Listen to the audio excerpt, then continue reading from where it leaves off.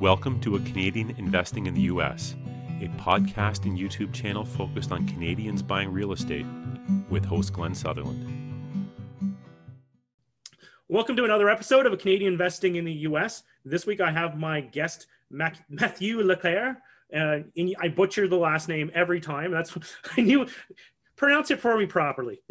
Mathieu Laquerre. Perfect. So Mathieu, we were literally just having a conversation about wiring beforehand, but let's do for this sort of episode, we'll do your intro. You tell us about yourself. We'll talk a little bit about some wiring problems and maybe some people can learn, because I'm having some wiring issues. You're having some wiring issues. They're all different wiring issues. We'll talk about it for like 2 minutes, and then we'll get into your story, your fund, all kinds of crazy US real estate stuff that you're doing. Sound good? Sounds like a plan. So Mathieu, let's go through your story. Let's tell us about yourself, and then tell us your story, and then we'll get into the meat and potatoes. So my story when it comes to real estate, it was basically an accident. I was working in sales, never had a pension plan, and figured, if I can amass 2-3 townhouses, have around $1 million of real estate, I'd be set for life. And then eventually my career kind of took a little bit of a turn, and I realized that I needed to start generating some more income, and realized what I had was actually a business, buying these properties, betting on, mortgage down 1 or 2% appreciation, $50 to $100 cash flow per month. You're like, that's not really what real estate investing is all about. So when I started looking and diving into this a little bit more deeper, I realized that I had a business and I needed to grow. So my story started basically in Ottawa, Canada, and then I transitioned to New Brunswick, and now I transitioned to doing stuff in the US.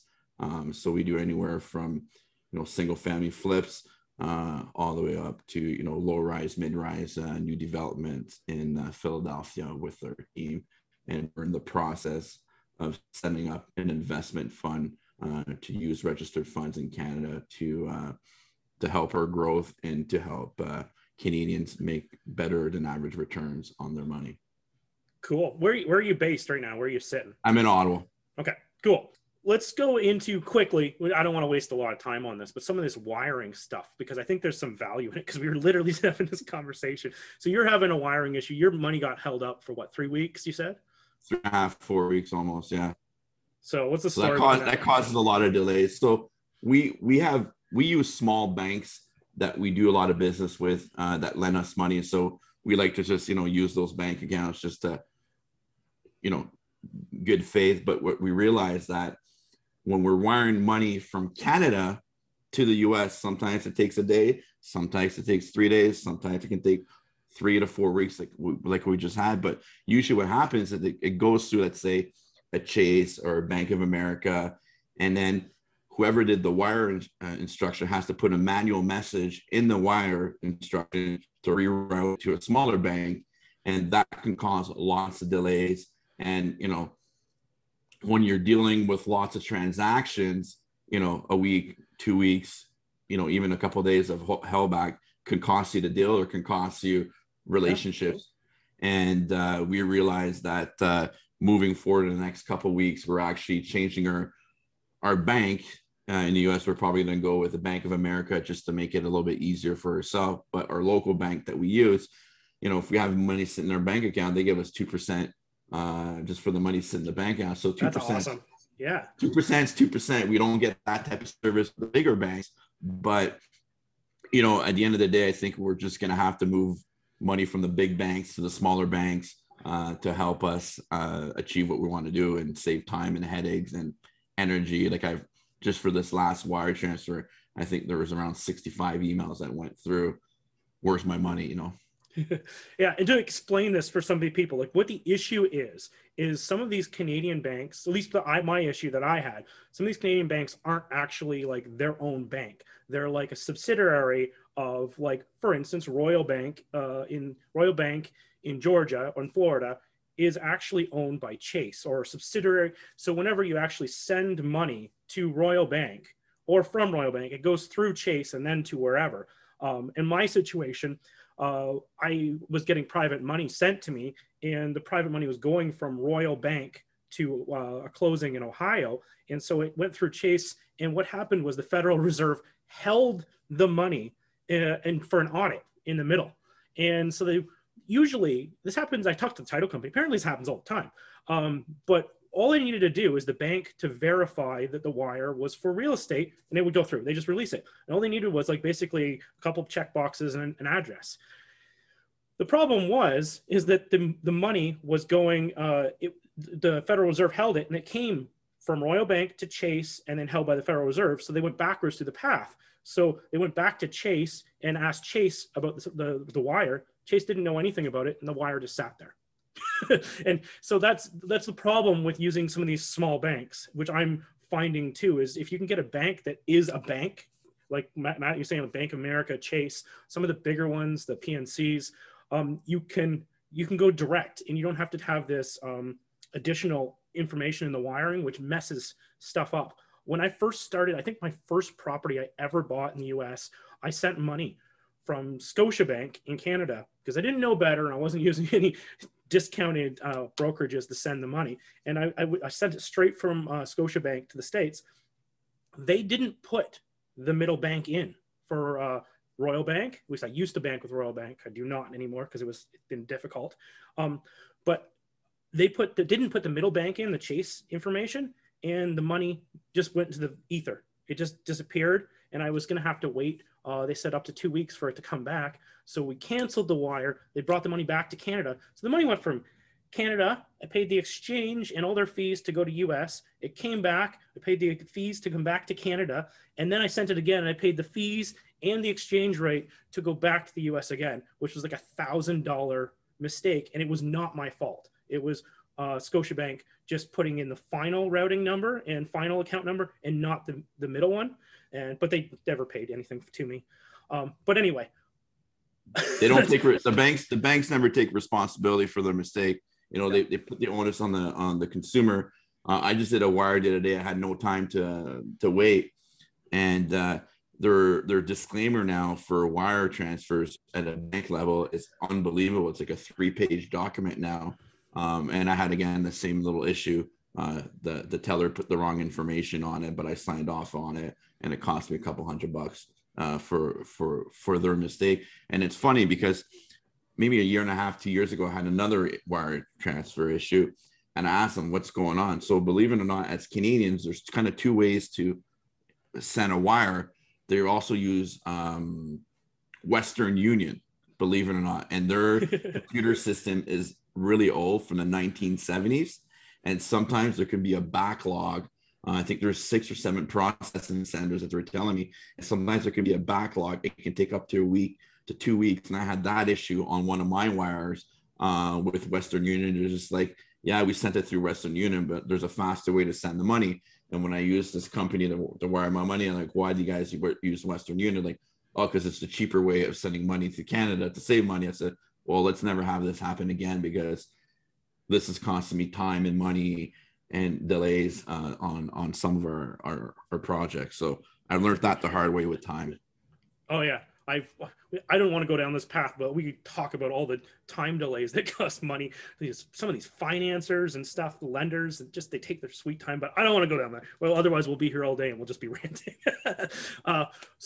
One last thing before you go. So how did you solve your problem? You're switching banks. You're switching banks in the U.S. to like a big Bank of America or something like that?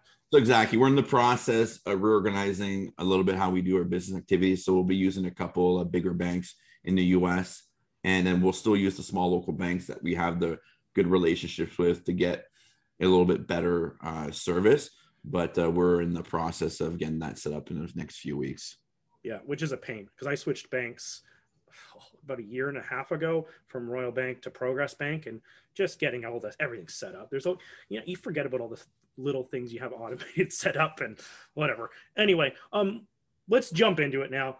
When I first got into the US was, the market in Canada wasn't as on fire as it is right now.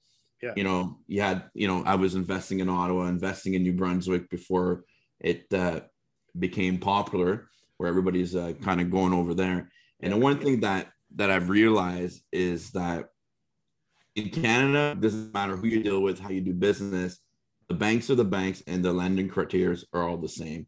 And when you step into the U.S., you know, we have thousands and thousands of different lenders that are willing to do different things to actually help you grow your business as they want to partner with you.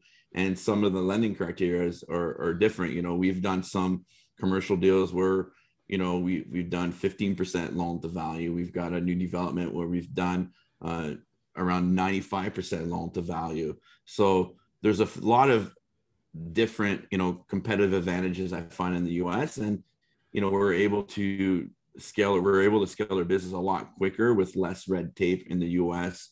As a Canadian, it's too bad that, you know, Canada is not as easy to do business with in that aspect of thing. And also, you know, things that as a Canadian that we always forget is, you know, the tax advantages too. When you're investing in US real estate, you know, you have what they call a 1031 exchange. So if people are not too familiar with 1031 exchange, essentially you have to hold the property for over 365 days. You make $100,000. You basically don't have to pay taxes, kind of like an RSP. You just defer your taxes, and you can get into a bigger project, a bigger property, bigger project. Also, there's opportunity zones, which are very interested. So basically, it's tax-free money in the U.S. on the exit. You know, you got to hold the property minimum 5 years. It's better on a 10-year exit. But in short, if you hold the property for 10 years, you have $1 million of profit. You don't pay any capital gains on that money on the federal side of things, which is a beautiful tool to leverage in real estate, especially for this product that we're doing. We're building from the ground up. So typically speaking, our exits are around 10 years on the properties that we're doing. And also, one of the cities that we're invested in, we have what we call 10-year tax abatement. So for example, you have a property that's worth around $100,000. Your property tax for $1,400. You want to develop like a duplex on it. Market taxes to having like a $500,000 duplex would be around $5,000 of property tax. But we have a 10-year tax abatement where, you know, I don't pay taxes on my building. So I got a $500,000 asset, $1,500 of taxes for the next 10 years. And the beauty about that helps on your cash flow, on your refinance too, on your exit too.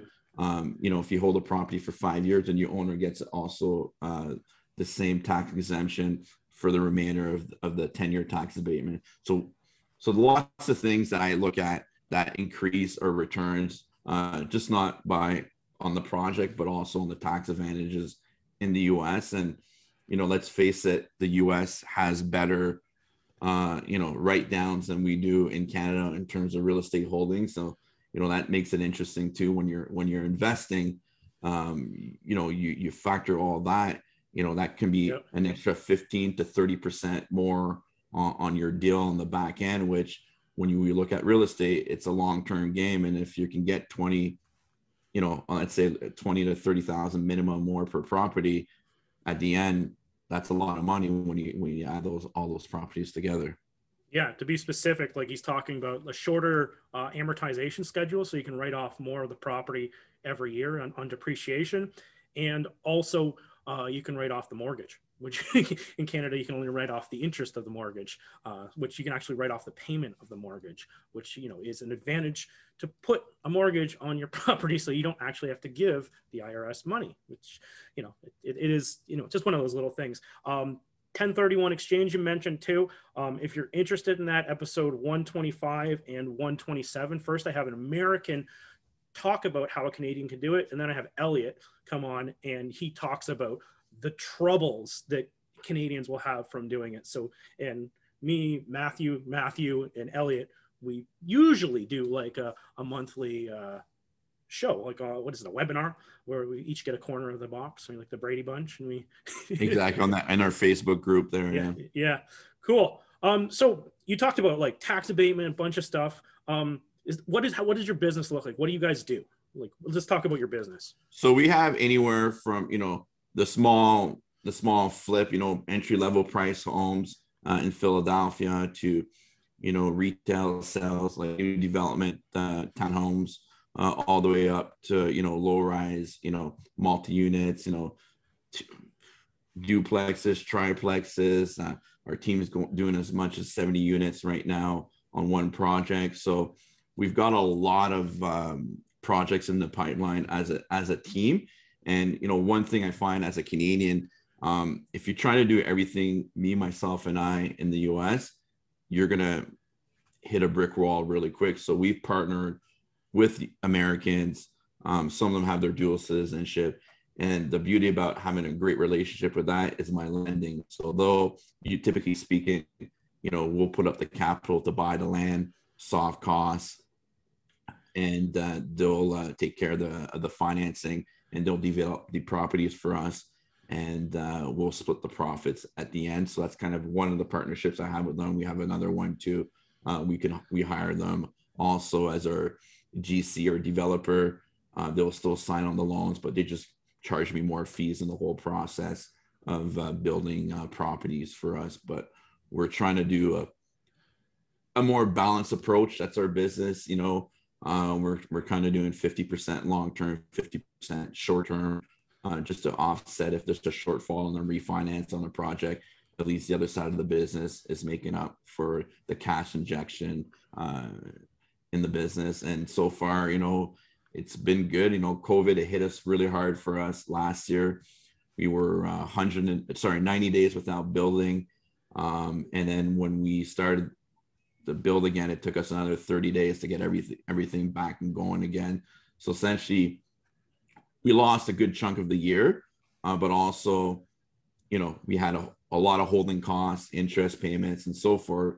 But we didn't see it coming. But the market kind of went up too. So even though we had a little bit more cost delays, we think we're releasing a whole bunch of projects in the next week or so for sale, and we think we're going to make up for the lost time just with what's going on it's hot right in now. the US. Yeah. So, and COVID stops. Like, you're in Pennsylvania, right? Philly. Correct. Yeah. So you're Philly. So I believe that's probably state specific whether they stopped construction or not, or was it because it was a new construction that they stopped it? Because it was state. From what I understood, it was state specific. If you weren't building roads, hospital infrastructure, you had to put a stop. So every developer had to put a stop to it. Even real estate agents and stuff like that. It took them, I think, almost 60 days to get their stuff together to be able to market properties and stuff like that. So it's funny, everybody lost at the beginning, but we all made up at the back end of the year. So it balanced out. It wasn't a great start, but it was a good balance. So it got me working on other stuff for the business, which is perfect. Yeah, I love how you brought the contractors in too, because with all this stuff, it's all about alignment. Like, you want them to make money when you make money, that you want them to get stuff done so you make money and they make money. It's always, you know, with property management, with contractors, with everyone trying to get them going the same way. So are you doing all new ground up construction, or are you renovating like old buildings and stuff too? We do a little bit of recycling of shells. You know, sometimes we'll just add a second or third story to a building. But we prefer building from the ground up. You can control a lot more. You know, we find it's just the path of least resistance. Sometimes, you know, a little bit longer to get permits, plans, approvals, and so forth. But at the end of the day, there's less surprises when you start ripping things down, or, you know, sometimes some of the sites have contamination, you know, so sometimes you got to knock the whole thing down to build from the ground up. Yeah. And then do you keep these properties, or you let them go? You like sort of flip them out? We do a little bit of both. We had around a year and a half ago, 2 years ago, we had a couple investors walking in our neighborhoods, and they bought a whole bunch of our buildings. We didn't want to sell, but we couldn't say no to the money. So we're kind of rebuilding our portfolio right now on that aspect of things. So, you know, this year we're hoping to do around, you know, 17 to 25 long-term units, plus another, I don't know how we're going to do, maybe another 10 to 15 units of new construction. We'll see how it goes. We had a little bit of delays, so we'll see how that goes. And then like you mentioned, you guys were bringing like you and your partners in Canada were bringing the money down. So that's equity partner. Well, your actual like the partners. Do you bring in like all other debt partners or equity partners as well into your deals? So we kind of have like two aspects of our business. We have some guys that just want their fixed rate of return. They want their monthly payments, so we're okay with that. And then we have other partners where we give them an equity stake or profit participation in the project, and that's why we're focusing on this new fund. So we're calling it Mada Capital. So it'll be an investment fund where people can use their registered money in Canada to invest in U.S. real estate. So we'll give, generous returns on that aspect of the fund. Plus we'll, there's a way to have participation also in the profit sharing on some of these projects, but that's just a little bit longer and to describe in the short time that we have. Yeah. And like, I don't know, I think a lot of people's ears just perked up and they went, wait, our RSP money in the US? Because even you and I, we've been having this conversation for at least a year, and it's been almost impossible. High level, how are you able to even pull this off? So I don't know how much you want to share.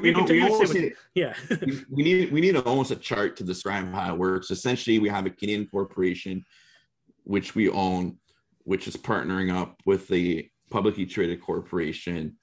And then we're issuing out a bond to the investor.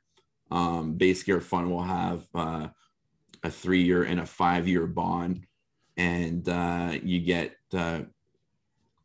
quarterly or semi-annual payments, depending on how we register it with you. And, it's we're going to be using Olympia Trust as a facilitator for it, just making it easier for accounting purposes for ourselves. And then, this whole process was supposed to take around 3 weeks. I think we're 16-20 weeks into creating this fund, and cost overrun. And then another thing too, which is interesting, it keeps us honest too. So we have to have an auditor audit the fund every year now. And so we're pretty excited about that. It's a new venture. It's a big investment on our part, and it's been an educational process for ourselves. Eventually, we want to focus in different parts of the US and so forth and create different funds. But so far, we're excited to do this. And I'm sure you have that issue too, is that, you have all these conversations with all these people, and you're like, all right, I got 50 grand, 100 grand, 200 grand, 30 grand in RSP money. And then when you start writing that down and keeping track of it, you're like, oh my God, I'm leaving all this type of money on the table and I can't do anything about it. And then, we've been debating this as a company. Do we create a fund for probably 3 to 4 years? We were chicken at the beginning because we had no experience. We didn't know how to manage our relationships properly. And just before Christmas, we had a gentleman that committed quite a big sum of money, goes, I'll do the deal with you, but you got to take my RSP money. And it was kind of lit the fire under our butts. Okay, let's take the gamble. Let's do this. And let's move forward and try it out. So here we are. Hopefully by the end of March, we'll be officially able to launch our product.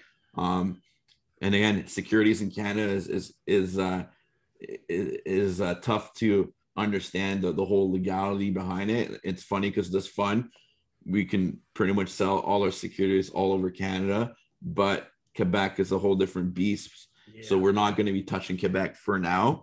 But the beauty about our investment fund too, which is great, if we have Canadians living abroad too that have registered funds, we're able to sell that security. We just got to apply in that jurisdiction, again, with the Security and Exchange Commission, states in Florida, for the Canadians to deploy their capital with us. So it's going to be interesting. We're excited to do this, and it's basically a $10 million fund, and we're hoping to start selling that at securities soon. So I know a lot of people perked up with the RSPs, but when does this make sense to do? Like, you're not going to be doing this for like a single family home because you're paying for auditors, CPAs, attorneys, all the securities exchange stuff, lots of fees, right? What would you say would make sense to start dealing with all of this? Like, how big of a project would you need or need to be doing? What kind of volume? So I think you got to look at it not necessarily in volume aspect, because at the first year we're going to start slow and steady to make sure we don't make any mistakes running the fund, first of all.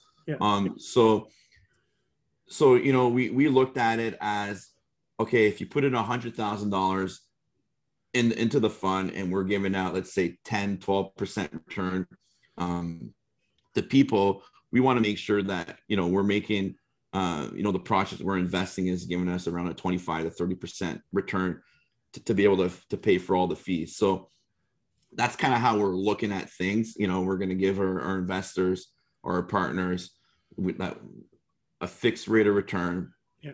And then we are gonna, you know, make the money on the spread. Essentially, that's kind of the way we're looking at things. Do you have any concern with this? Because I know, like, I listen to Epic Real Estate, like Matt Terrio's show, and he started a fund as well, and it grew so big, but he couldn't deploy as much money as it was coming in, so he was ended up paying like so much money out. Is that ever a concern that you just it would get so big so fast that you couldn't actually deploy the money, or do you have a plan for that? We've got $120 million of projects in the pipeline for the next 4 to 5 years. Okay. So we're not too concerned about that. If we have to start land banking, we're going to start land banking if that's the issue. Yeah. But at the end of the day, you know, we want to go slow and steady. You know, sometimes, like when we do some of our deals, we actually use private money. So if I'm paying 8 or 9% sometimes on deals to make a project go quicker, and I'm paying a little bit more to use my money for a fund to advance stuff, you know, we can use that kind of like a revolving credit too. So there's many aspects. We don't want it. We don't foresee that being an issue for the next 2 to 3 years. But eventually maybe we will cap out. That's why we did only just a $10 million fund, just to cap it out. Yeah. And look, if we're able to raise $10 million very quickly, that's a good problem to have, you know. Is it different? Like if you have, like, say you want to do a $100 million fund compared to a $10 million fund, is it like a wall? Like you have to do different regulations with securities? Is there anything different? So there's two ways of looking at it. Like if you're going to do like $100 million fund, the one thing that you're going to do, you're probably going to want to start your own publicly traded company. You're not going to piggyback under any other buddy. You're going to do it by yourself from the ground up. So to do something like that, you're looking at around $250,000 to $350,000 investment to do that, to set it up, right? To set it up, right? So, you know, and then, you know, you're finding, you know, it's going to be big institutions that are going to be investing, you know, family offices and stuff like that. You know, we're already in talks with a few family offices to put some money in the fund, just to test the relationships out. And look, like I said, if we overfund it, if we have too much capital, no big deal. We're going to figure out something else to build a different structure, a different fund. But for now, we did a small investment to test it out, to test the market. We're still learning. You know, we got to be very careful on our marketing also to be compliant on the Security and Exchange Commission, on the Canadian side, on the American side too. So, you know, it's a tough business selling securities, especially in this COVID world, because you can't meet people as much, you know, face to face and so forth. But we're optimistic and we're very cautious of how we're looking at things. Cool. Before I let you go, I'm sure you had like something prepared for this. Is there something I didn't ask you? Is there something else you wanted to talk about related to your fund or the taking RSPs or anything like that? I would just say, you know, when you want to get, if you're thinking about getting into U.S. real estate or real estate in general, is don't cut the corners, you know, pay up front to not pay later. We always say, let me try to save a little bit of money that way. Prime example, when we first started in US real estate, we're just using our personal names, me and my partner, or corporations, because we weren't too sure we were going to enjoy. We weren't too sure where this is going to go. And we're like, oh, let's just save a little bit of the upfront cost. And then look, we still have legacy projects that hopefully in the next 3 months we'll be over those. But those are the ones that are costing us a lot of money in taxes on the Canadian side, on the American side, withholding taxes and so forth. And, sometimes those deals that we thought were going to be profitable aren't as profitable in the long term, just because of the structure that we've implemented, or just to save a couple bucks at the front end of the deal. And I would say to any Canadian that want to get into US real estate too, is try to find yourself a good boots on the ground partner that has a bit of experience, that needs capital to grow. And, you bring in the capital and they bring in the expertise on the ground and they bring in their US credit. And then you guys can start building a small real estate empire that way. I think it's the path of least resistant. As a Canadian, we're with our new setup, we're trying to build our own credit right now as Canadians, and as a corporation with our different corporations in the US, just to, not to be self-reliant on our US partners. Not that we don't like them, we love them, but, to be like, hey, look, we can bring credit to the table now. You don't have to put your credit on the table, and let's just do this deal using our credit instead of your credit history in the US. So I think that's one thing as Canadians that you need to focus on to build your empire, I think. And that's business credit you're talking about, not personal credit, right? Exactly. We personal credit too. We're working on that, right? So if you have to give guarantees, that's on our docket this year. Yeah. Once the fund's set up, we want to start being able to use our own personal guarantees as Canadians to do that. Yeah, and that was the problem I had too, was building my personal credit, because basically everything is owned by corps for me. So the corp's getting, whenever I make mortgage payments, they get the credit for making the mortgage payments. Everything's in corporate names. So I was like, I'm not really gaining credit on my own. But, the US is starting to accept the social security number or social insurance number, like the Canadian credit, for some of them. So it's a little bit of searching, but they are out there now. They're getting to be more and more open with Canadians. We're bringing a lot of money down there.